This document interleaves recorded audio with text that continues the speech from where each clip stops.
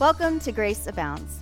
I'm Pastor Jen Shaw, and this week we'll be hearing a sermon from guest pastor Glenn Eggertson here at St. John's Lutheran Church, Palm Desert, California.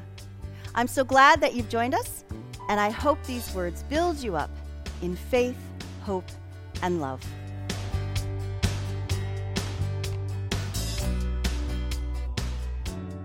My name is Pastor Glenn Eggertson, and my wife and I run your Bible camps in Southern California.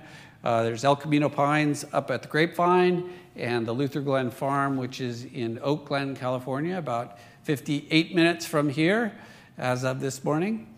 And today is the first day of the last week of summer camp, and that's a good week for us. We're so far, so good. Everybody's arrived and gone home safely.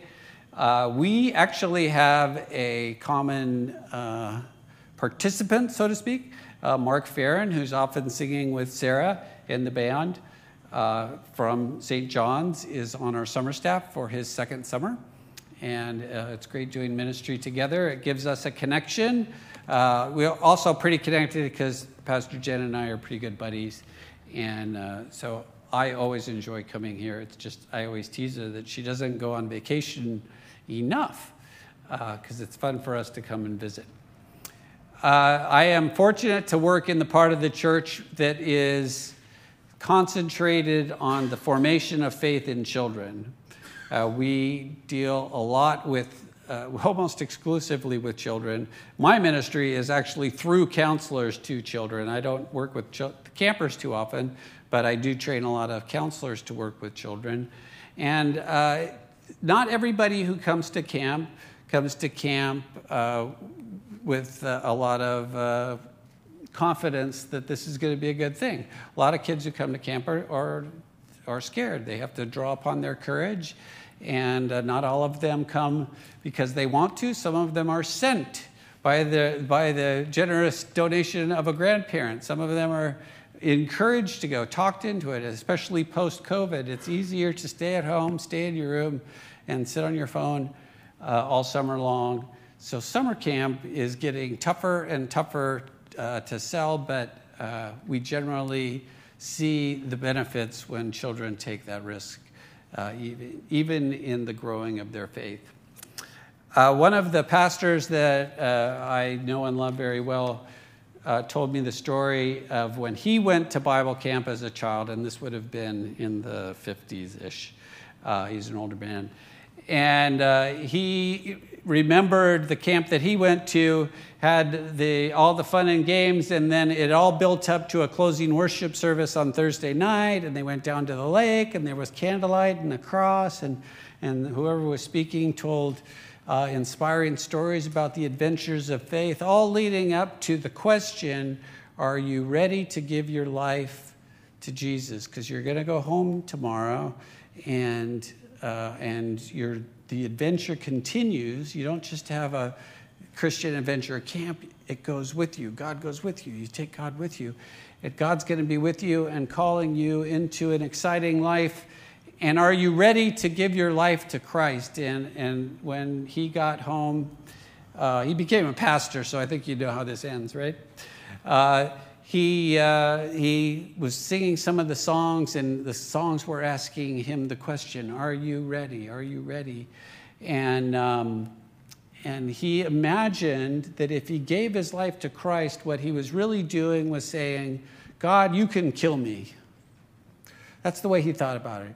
He thought, my life is going to end with me rushing in and rescuing a child off railroad tracks. Or he could just imagine all the ways God was going to use him. Or God was going to make me rich, but then God was going to say, okay, now give me all your money right now. And he was going to go to the bank and withdraw $1,000, because that's, in his mind, $1,000 meant he was rich.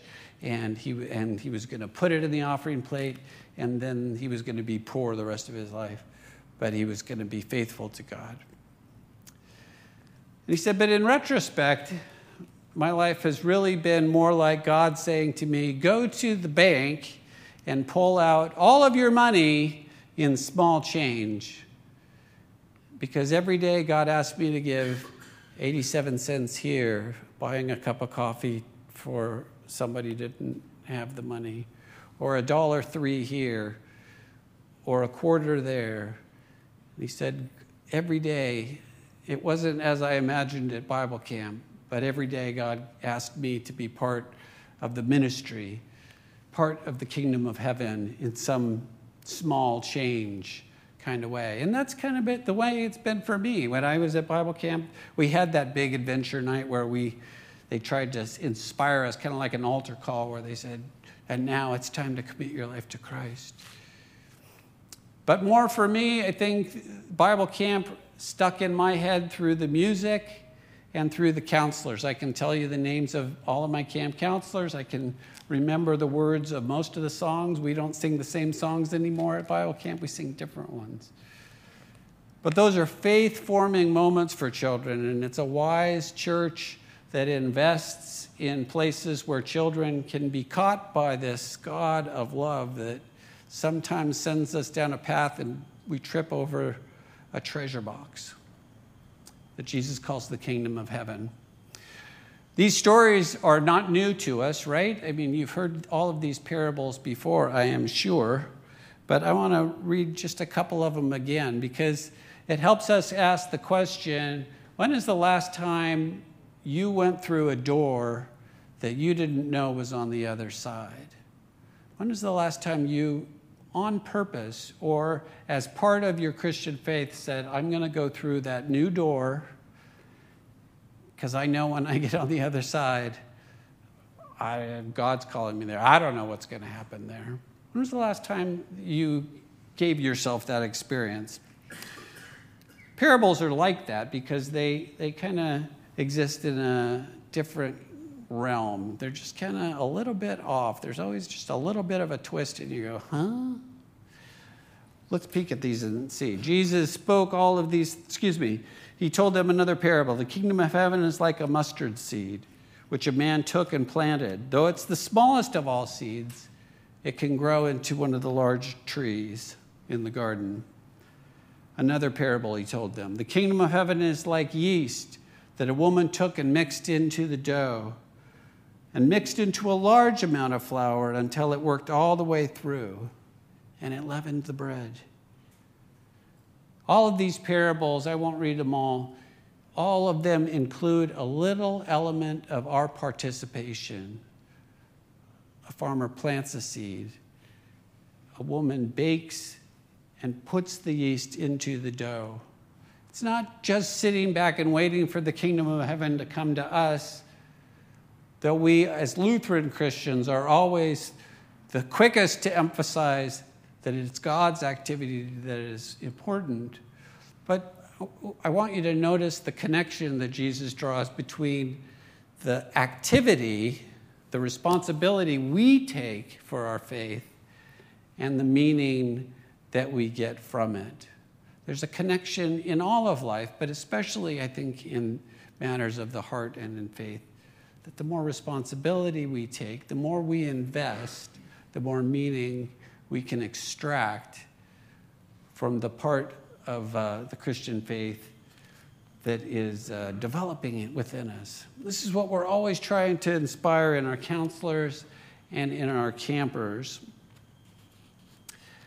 There is a story of a camper that came to us a couple years ago. And she was one of those little girls that didn't want to come to camp, she wanted to come to camp, but she thought as soon as she got there that she wanted it to be over.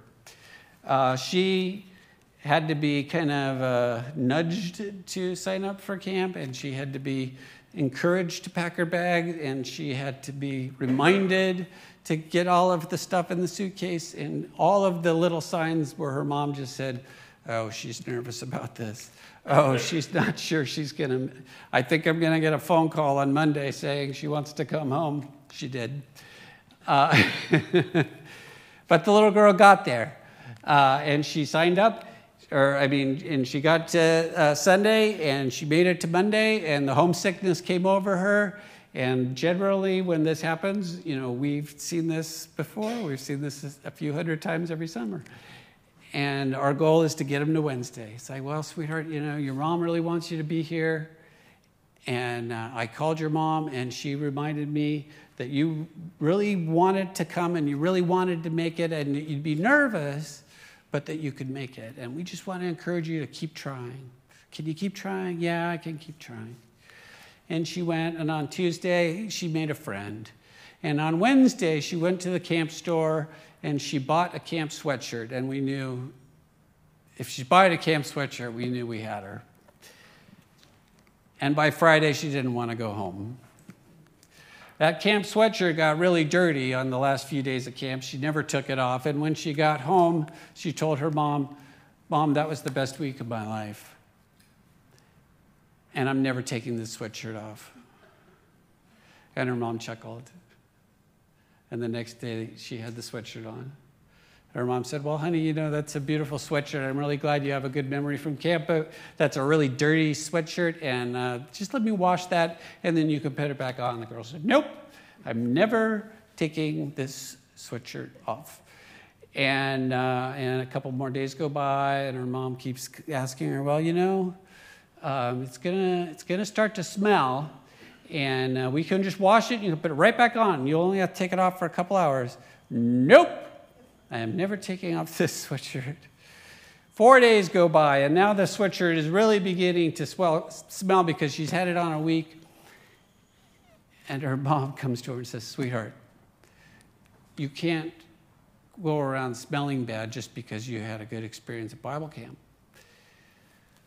So the little girl finally, in a huff, takes off the sweatshirt, very dramatic, like a 10-year-old girl can be, hands it to her mom, says, "Here, Mom, you can wash out the dirt, but you can't wash out the memories." And the mom felt like she had a tremendous victory because her daughter had accomplished something that she didn't know she could do. She went away to a sleepaway camp, slept away from home for the first time, and got that experience and that confidence. More than that, she heard in the music and in the Bible studies the story of a God that drew near to her and said, "My precious child, I love you." That was affirmed by every activity and every counselor, like Mark Farron is doing right now, who got it in her face and said, "We're going to have a great day, and you're going to have fun here." And she accomplished something that she had never accomplished before because she went through a door that she had never risked going through before. And all of the meaning that she attached to the Bible camp and the place in the mountains where I live was really God coming near her and saying, "My precious child, we're going to go through this together. And I'm calling you to a grand adventure that you can't even imagine what will happen next." And every day, she'll give a quarter here and $1.03 there and 87 cents there. Little investments in her faith to keep that relationship going. I pray that you see that opportunity for you in a new way today. What door is God calling you to open? It's a question that is addressed right back to me too. Let us pray. Lord Jesus, we thank you that in your word you call us to believe in a treasure that we can't even imagine its value, a treasure worth selling everything we own. Give us that seed of faith, and may it grow in us through this congregation's ministry, through the camp's ministry, through the love of our families. And please use us to spread that love to all of the Coachella Valley. In your name we pray. Amen.